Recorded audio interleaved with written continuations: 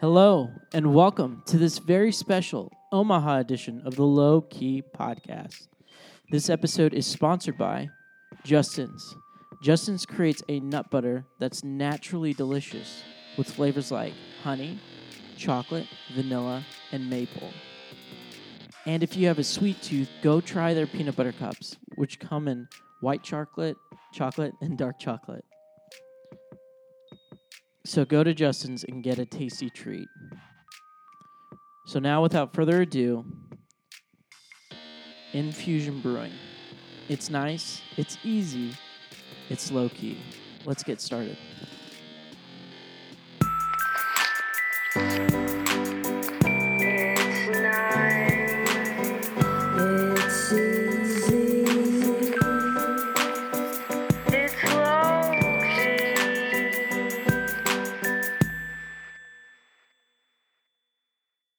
Hey guys, and welcome to another episode of Low Key. I'm here at Infusion Brewing Company with Bill Baburek.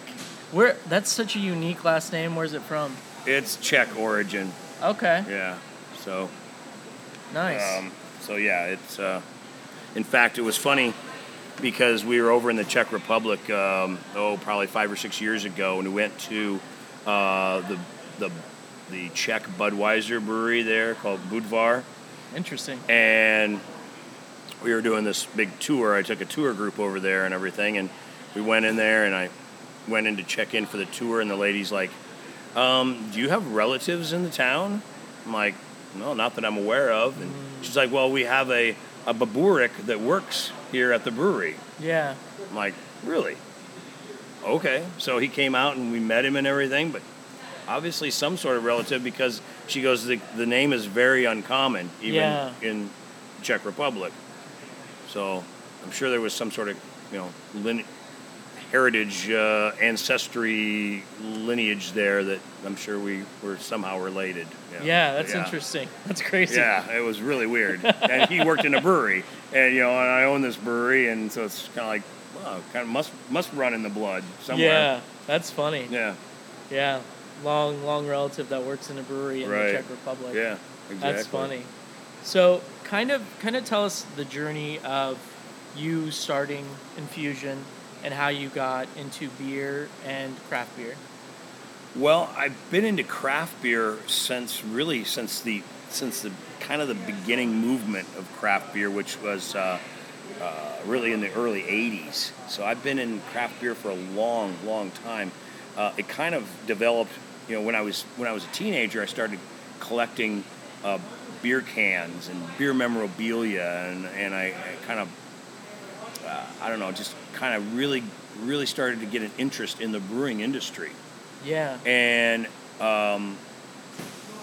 when the craft beer movement started, I was still collecting beer cans and everything, and my father had some friends that lived out in California, and some of the first craft breweries in the United States were founded in California.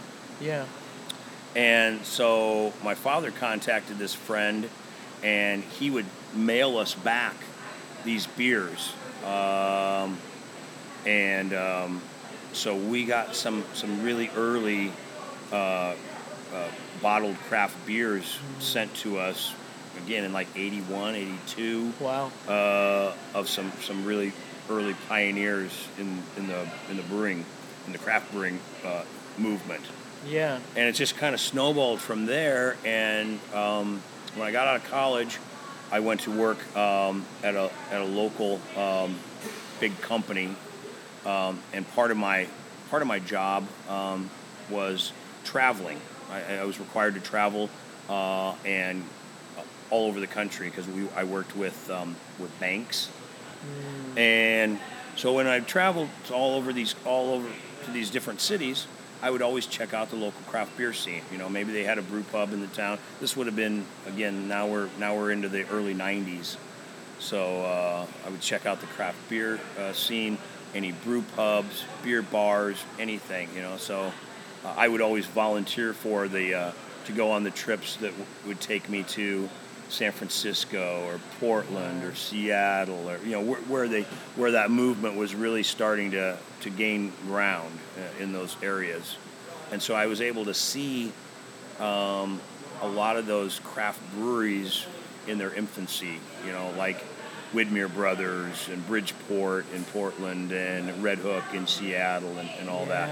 We were able to go to those breweries when they were relatively small. And then I left First Data in the mid-'90s, and I opened up a craft beer bar in Omaha based on the kind of the knowledge that I had gained from visiting all these craft beer bars and breweries across the country. I wasn't ready to open a brewery. I was a little too hesitant to open a brewery. Yeah. And didn't have the capital to open a brewery at the time. So we went with a beer bar instead. And we brought in all these different craft beers from around the country. And I still own the beer bar.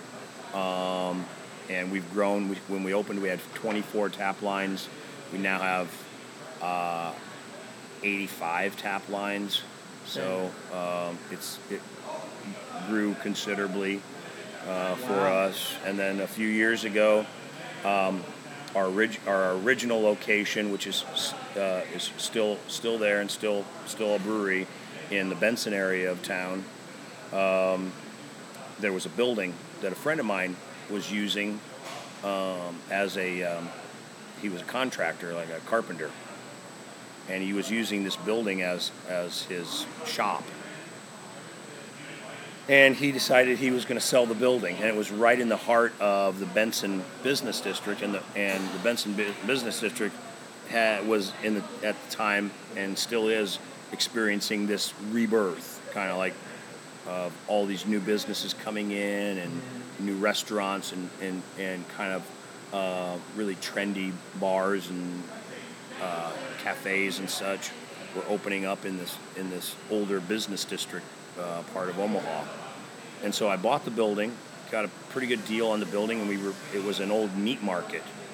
We renovated it, got it on the National Register of Historic Places, and opened up a little 7-barrel brewery there, thinking this would be kind of cool. Here's my dream come true. Finally got my brewery, and then we started, about 6 months after we opened, we started selling beer through a distributor. And we thought, well, hey, if we can get a little bit of our beer out into the market, it'd be kind of cool to go into a bar and see your beer on tap and everything. Yeah. So we thought our business plan was the first year we'd have maybe 10 to 15 accounts. Yeah. And by the 5th year, we were hoping to have like maybe 50 accounts. Wow. So, unfortunately or fortunately, what happened was it took off, and those 10 to 15 accounts in the first year became like 50 accounts. Wow. And we're like, okay. And our little 7-barrel system was having a hard time keeping up. We were brewing literally every day. And it wasn't conducive. We had to wash kegs in the basement. Our only cold storage there was in the basement. Dang. All the grain was brought in through a coal chute into the basement. Oh my gosh. I mean, it's not set up and conducive for production brewing. Yeah. And so we were pumping, our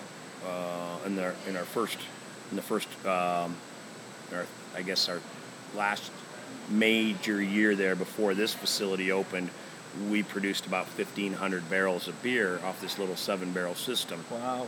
And we didn't have any space for any more tanks. I mean, it's just really crowded. So we had to make the decision. Everybody was screaming for the beer, and we had to make and we didn't have any way to package beer, so it was all draft. And we had to make the decision as to whether we were going to stay the same size or whether we were going to grow a little bit. And so we decided to find another place so that we could package our beer and brew more beer, and that's how we landed. That's how we landed here about a year and a half ago. Yeah, that's cool. You were describing like you've been in the beer industry for a long time. Yeah. You said from the 80s. That's Yeah. when you got into it. Is there a difference that you've seen like with craft beer or an explosion compared to now or like the 2000s and stuff? For sure. I mean, back in when I first, like, let's say even 20 some years ago, when I first opened the beer bar at Crescent Moon, there was still a lot of contract brewed beer out there. People were just trying to make a buck off of a trend. There was a lot of bad craft beer out there. Yeah. I think the biggest thing that we've seen nowadays is that the general public knows the difference now between a good beer and a not so good beer. Yeah. And so I would, if you don't make, you can't survive not making good beer anymore. Yeah. You know, there's that margin of error is kind of been taken out of the equation, that people know now. They're not just drinking beer because it's cool or trendy. It's because they like what they're drinking. Yeah.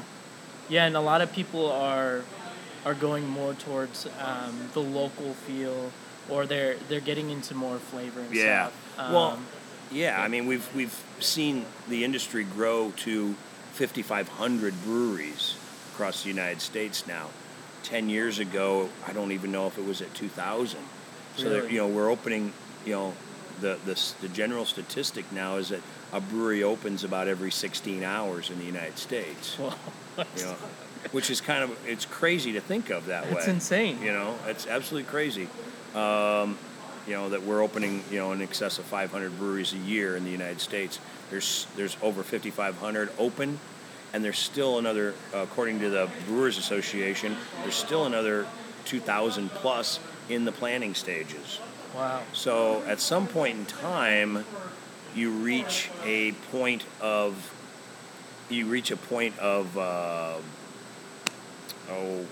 saturation, you'd think, in some markets. Yeah. But especially some markets like Denver and Portland that are sporting 60, 70 breweries in their metropolitan areas, and you wonder how. And that's what's driven the local movement so much. Is that now breweries, it's not good enough to be just from that state. Yeah. It's not sometimes even good enough to be from that city. It has to be local to that neighborhood, if you will. Yeah. Almost. In some cities, breweries don't distribute or don't sell their beer outside of their own little neighborhood. You have to go to that neighborhood to get the beer. So that's how localized it's become. Yeah. I've seen a lot of that. One city I went to is Columbus, and they have I thought it's crazy, because it's growing in that way. A lot of places are growing in that way, but Right. there's it was in between. There's some breweries that were in between neighborhoods, and I'm just like, this is crazy. Yeah. It's insane. Yeah. But yeah, it's growing so much. It is. And so fast. And it's It really is. cool. What was your very first craft beer that you had? You can look at it, I guess, from a couple different ways, but I suppose it would probably be either Anchor Steam or, a lot of people say that, Fritz Maytag really was kind of the founder of the craft beer movement, or the grandfather of the craft beer movement, and by rescuing the Anchor Brewery from extinction. Yeah. And preserving that style of beer. And so I guess really and truly, a lot of people's maybe especially from that generation, first craft brewery or craft beer would probably be like an Anchor Steam, maybe a Sierra Nevada Pale Ale, something of that nature. But again, my dad's buddy would send these weird beers back to us, and we'd try these things. I had a Boulder Brewing Company was an early one. They've been around. They've been around for 25, 27 years, something like that. That was an early one that we drank, where we were drinking porters and stouts. Well, that was really some far out stuff to be drinking porters and stouts, went way beyond the normal, even a German dark beer or whatever kind of a thing, from as far as wow, this is really different. This is not what I think of beer is supposed to taste like. Yeah. Kind of a thing. So. Yeah, when I first started venturing into porters and stouts, it was such a different world for me. Because there's a lot that tastes like coffee, and their dessert flavors and the syrups and stuff. It's just so different, but they're so heavy too. Right. You want to be careful with that too. Well, and I do remember my first sour beer and thinking this is the worst stuff I've ever drank, and now I absolutely love sours. I love a good Berliner Weiss and such. But when you first taste one, it's like your mind expects it to taste a certain way because it's beer. Okay. And then when it tastes so much different than that, it's just like sticker shock, kind of like what the heck is this? Yeah.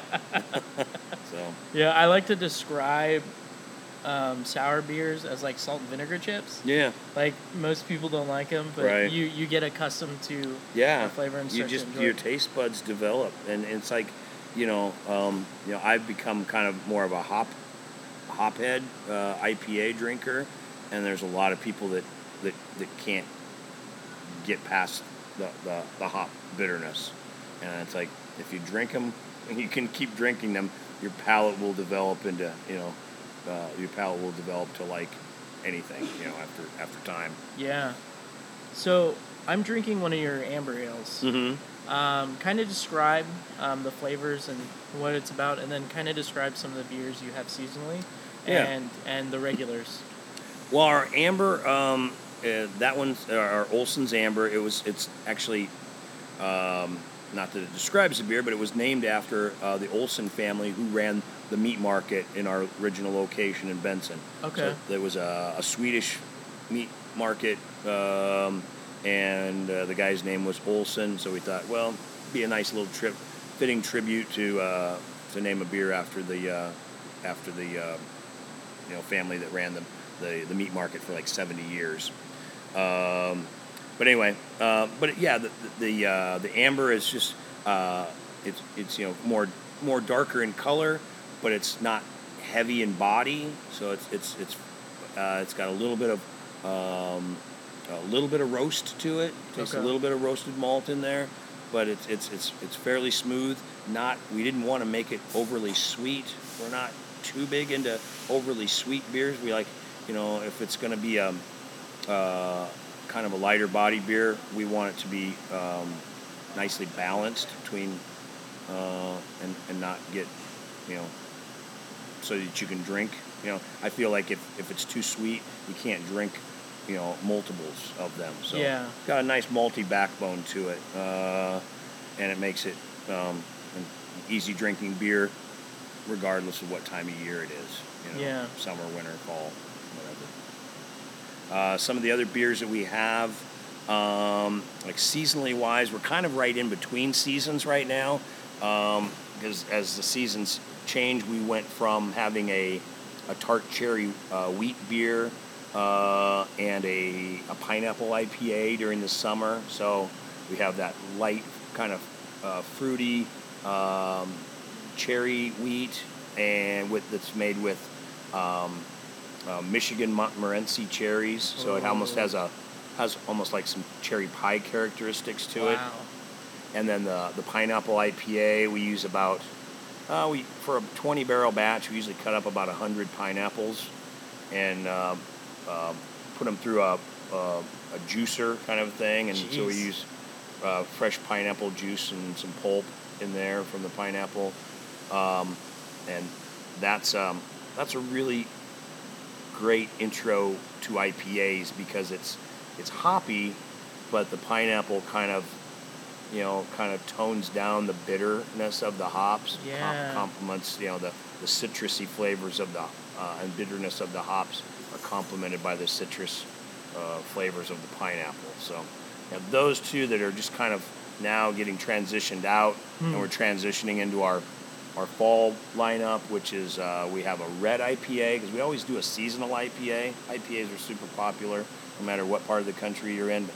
So in the fall, we go to a red IPA, amberish in color. We use a malt, I actually call it Red X. It uses Red X malt.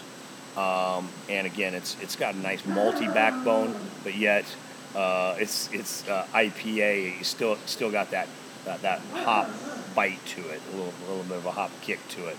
And then we have a traditional German Fest beer as well for the Oktoberfest season. So those are the beers we're transitioning into right now. We're always brewing something different. We'll have we do a seasonal sour beer as well. We had strawberry kiwi for the summer, which was really nice, light, refreshing.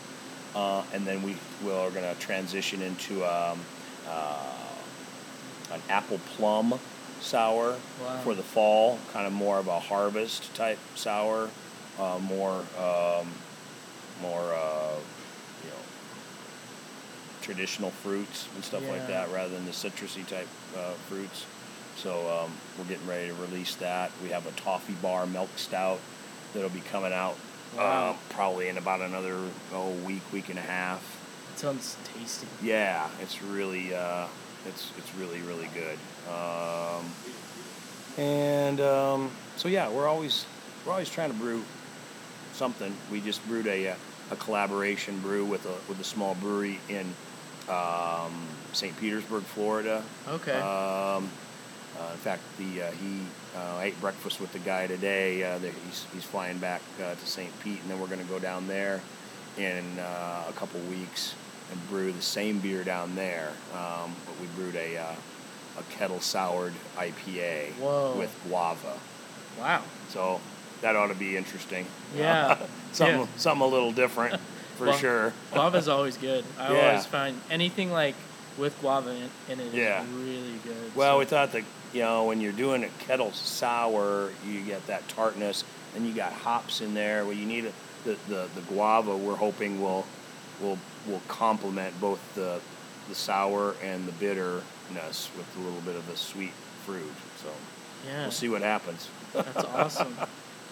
What are what makes your beer different than other beers, and kind of describe some of your favorite hops and like what your favorite brew style is? Well, what makes our beers different is our name kind of says it all. Infusion. We infuse a lot of non-traditional flavors in our beer. So when you look at our beer lineup, you see things like the pineapple IPA, the vanilla blonde, the mango habanero wit. We use a lot of fruits, a lot of herbs, spices, things that are obviously non-traditional to the four traditional ingredients in beer. Yeah. So we're always constantly looking for ways to infuse different flavors into our beers, and that's obviously in the way the craft beer movement has gone, is that people are always looking for. It's not enough to have an IPA anymore. It's not enough to have a wheat beer anymore. It has to grab people's attention, and that's what we've tried to do with our beers. Is kind of like, kind of grab people's attention to say, hey, that looks different, or that sounds interesting, and get them to try it. Because again, it's not enough just to have a beer anymore. There's so many breweries out there that you're competing with, even in our local market. So that kind of makes us unique. The one other thing that we always feel is strong for us is that we only sell our beer in Nebraska. We're a border state, or a border city with Iowa. So in 20 minutes from now, I could be in Iowa. We don't sell our beer over in Iowa. We don't sell our beer in Kansas or any other bordering state or anything like that. our beer is only available in the state of Nebraska, and right now we're not even available in the entire state yet. We're only available in about 2/3, geographically about 2/3 of the state. So, so that kind of makes us, somewhat unique in that we've resisted selling our beer into other markets. We want our beer to be local. We want to be able to keep an eye on our beer. Yeah. We want to be able to develop relationships with our retailers, and the only way I feel like to be able to do that fully is to keep it as local as possible. Try to grow, just grow within our area, grow our base. That's awesome. Yeah. So as far as I think you mentioned hops. Yeah. In there somewhere. Yeah. What are your kind of like favorite hops you use? like I said, I like big citrusy hops. I like, of course, the hops that are in demand that nobody can get a hold of, like the Nelson hops, the of course I always love the C hops, like the Cascade, the Centennial, the Chinook. But, some of the new hop varieties that are coming out, like even one from Germany called Mandarina Bavaria. It's a great hop, gives a nice little mandarin orange, notes to the beer. But we use a lot of different hops depending upon the beer that we're brewing. But we make a whole lot of IPAs, but we try to make each IPA different as well, so we use a different hop bill for every IPA that we turn out. What brewery, kind of before you started making this, or even currently, like kind of inspired you or inspires you?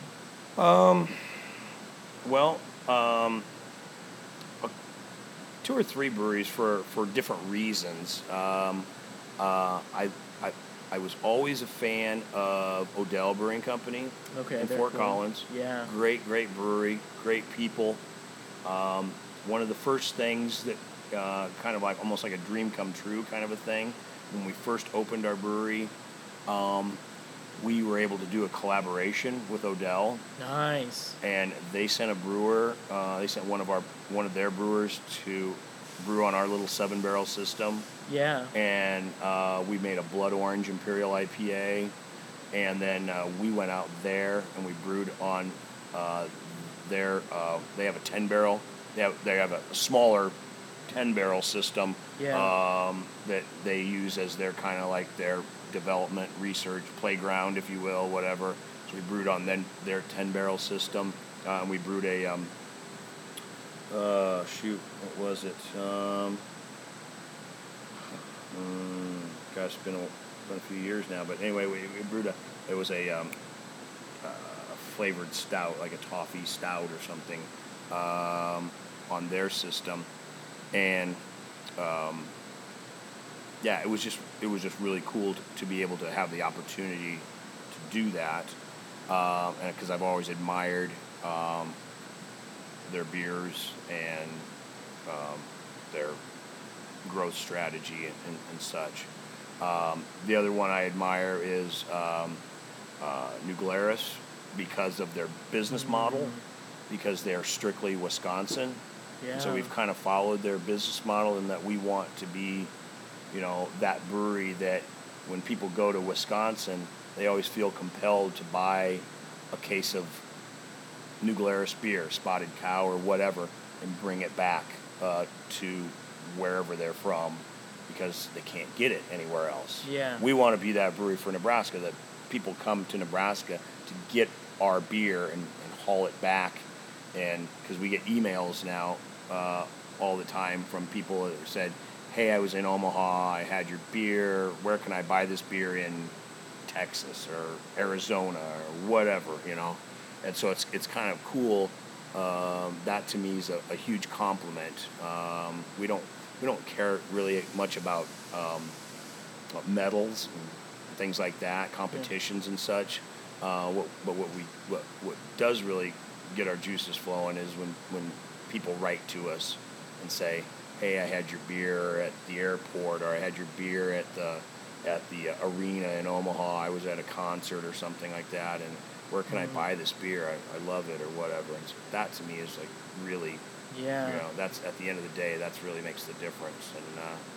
And then the third brewery, I guess, that I have high respect for and I've always loved is August Shells in New Ulm, Minnesota. Second oldest brewery in the country. Been around since like the 1860s. A great traditional German brewer that was able to survive all the shakeout in the 60s and the 1970s of all the brewery closures and such. They were able to come through, weather that in a fairly small town in Minnesota, and now are thriving because they make great beers and they have a sour beer program, and they've really evolved. And I have the utmost respect for the Marty family who run that brewery up there, and they've done an amazing job. So that's awesome. Why did you choose Omaha? And then what do you think is the biggest misconception about being a brewer? Why did we choose Omaha? Well, I was born and raised here, so it really kind of chose me, I guess. That was the easy part. Now, we could have, we're from where this brewery sits, or for our production facility, we're about a half a mile from being outside of Omaha. So we're kind of somewhat on the border of the city limits. Okay. So if you went south, like 5 or 6 blocks, you'd be in La Vista, Nebraska. Suburb, nonetheless, but still a different county, a different city. We could have gone over there. There's now within 2 or 3 miles of here, there's 4 more breweries that sit on the other side of the county line in Sarpy County, and just outside of Omaha. They're right next. Yeah, I mean, we could almost literally walk to most of them. And I don't know. I was always born and raised in Omaha, and I felt like if I'm going to have a brewery, and I want to have a bottle of beer or whatever, I want it to be Infusion Brewing Company, Omaha, Nebraska, not Infusion Brewing Company, La Vista, Nebraska. Nothing. Not that there's anything wrong with that, but it's that, I guess, that city pride. Yeah. I wanted Omaha to be on. I wanted Omaha to be on the label and not have to list a suburb on there, because then there's no mistaking where we're from. If people look at a label and they say La Vista, Nebraska, and I'm from outside of the area, I'm like, where the heck is La Vista, Nebraska, right? Yeah. But most people know. I guess Omaha's a big enough city that most people know where Omaha, is, and all that. So that was kind of important to me for that reason. And then biggest misconception about brewing, or being an owner of a brewery or brewing or being part of the I think beer the industry. biggest misconception is that we all sit around and drink all day, or whatever. Yeah. Maybe, and correct. Don't get me wrong. There's a lot worse. There's a lot worse jobs that you could have, But we have our own set of, issues here as well, where maybe the bottling line's not working right one day. We had our boiler go down on us a week and a half ago. We lost like 4 days of brewing time that we had to scramble and try to make up by doing overnight shifts and everything. Dang. Trying to brew three brews in a day to try to catch up and keep the tanks full. So there's all kinds of problems and issues and everything. But I guess, like I said, everybody comes. Obviously we do tours and everything here, and everybody thinks they're just going to walk in and it's be like Willy Wonka's chocolate factory, and everybody's just having a great old time and everything.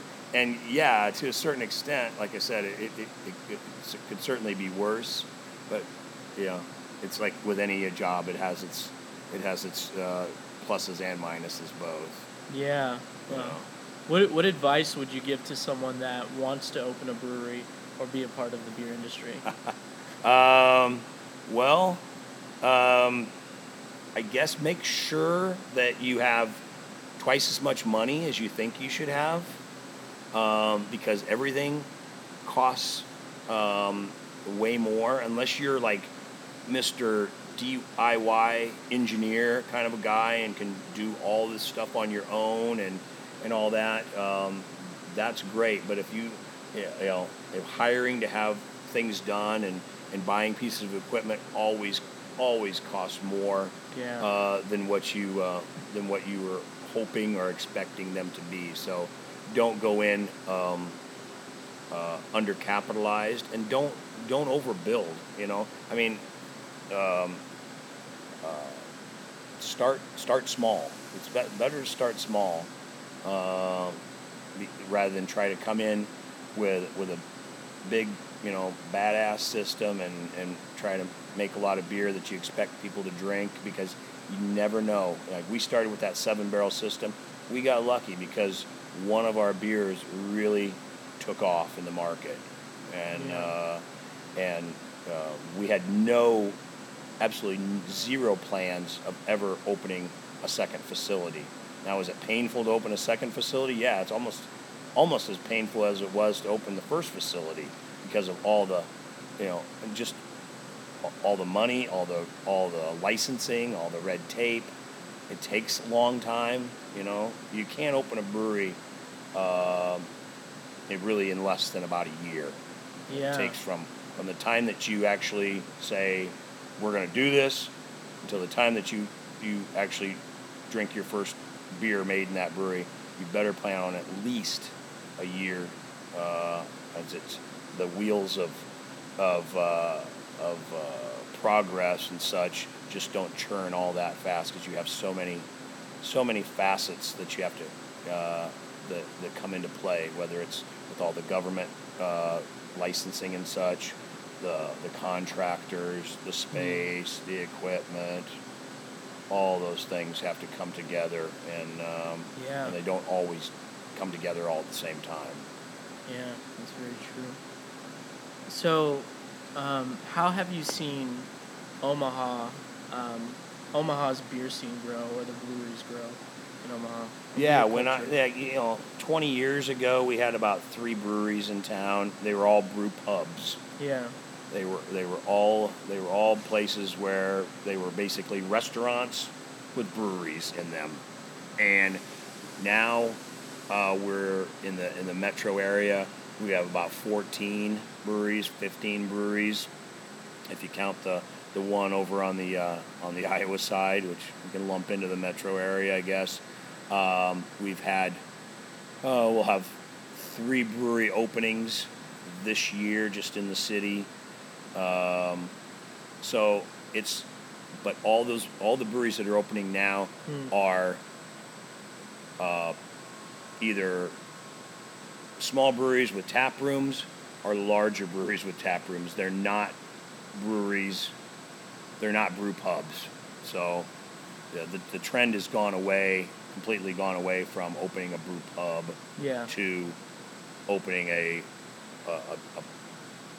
small brewery with tap room space. And some of the business models are, we want to sell almost all of our beer across the tap room. We don't want to distribute our beer. We thought we would do the same thing, except we, the beer that we put out, the blonde, kind of forced our hand to be like, we got to make more. I mean, people are getting mad because they can't find the beer, and it's like they're calling us or they're writing to us and like, I can't find a beer. We're gonna get your beer. It's like, so we had, and this is how we ended up with this production facility. So yeah, that's cool. Yeah. Well, how can people find you or check out your social mediums or? We have a pretty strong, Twitter, Instagram, obviously Facebook, with the Infusion Brewing. Yeah, we're pretty out there. Our website has a link where you can sign up for a weekly newsletter that we put out that have a recap of different events, both in the brewery and then events around the state that we do, whether it's a beer dinner or a festival that we might be attending or something like that. So all that information comes out in a little weekly email blast to our subscribers there. So we try to, we don't do almost zero type of advertising, if you will, like whether it's radio or newsprint or magazine or whatever. We're pretty much, kind of grassroots as far as we like to get out into the public. We have 3 sales reps. And their only job is to go out there and engage in the market, and set up events and such. That's cool. To get people to try our beer. We have events on site here, oftentimes, whether it's big full-blown festivals or whether it's just yoga in the brewery or something like that. Just to get people to come out here and see the facility and such. That's cool. See what we're all about. Yeah, yoga in the brewery has been a new trend. Yeah, it has. It's kind of weird. We've done it a couple of times, and it's been successful, so I don't know. I mean, whatever. People like yoga and beer, so yeah, both the combination, so. Yeah, and bike rides. We do bike rides, too. We did one about a month ago where we rode, we called it Infusion to Infusion. So we rode from here to our Benson location, which is about 12 miles away, so it's a good little ride, and we had a couple stops strategically of a couple of retailer accounts that have our beer, and so we'd stop there along the way to refresh, and then keep going on to Benson, and then turn around, have a beer there, and then turn around and come back here and have a party back here after it's all said and done. So that was kind of fun. Bikers, bicyclists love beer too. They really. We have a huge bicycling fan base, I guess, if you will, and we have a ride around here that rides around the 5 breweries that are located out here as well on a monthly basis. So that's kind of a fun little popular Saturday afternoon ride too. So that's awesome. Yeah. Well, I want to thank you for being on the Low-Key Podcast and letting us drink beer and hear your story. You bet. Appreciate you having us. Yeah. We'll see you guys later. Hey guys, thanks again for listening to the Low Key Podcast. If you're ever in Omaha, go check out Infusion Brewing and get a tasty brew. Guys, also follow and like them on all their social mediums, Facebook, Instagram. Check out their website too. Also, if you're a subscriber, go write a review and give us 5 stars. It helps us out. And if you listen to this podcast and don't subscribe to us on iTunes. Also, go check out our other social mediums like Instagram and Facebook. Go like and follow. And then also go check out our vlogs on our website with also t-shirts coming soon. So guys, that's it in low-key land. Keep it nice, keep it easy, keep it low-key. That's all. It's nice.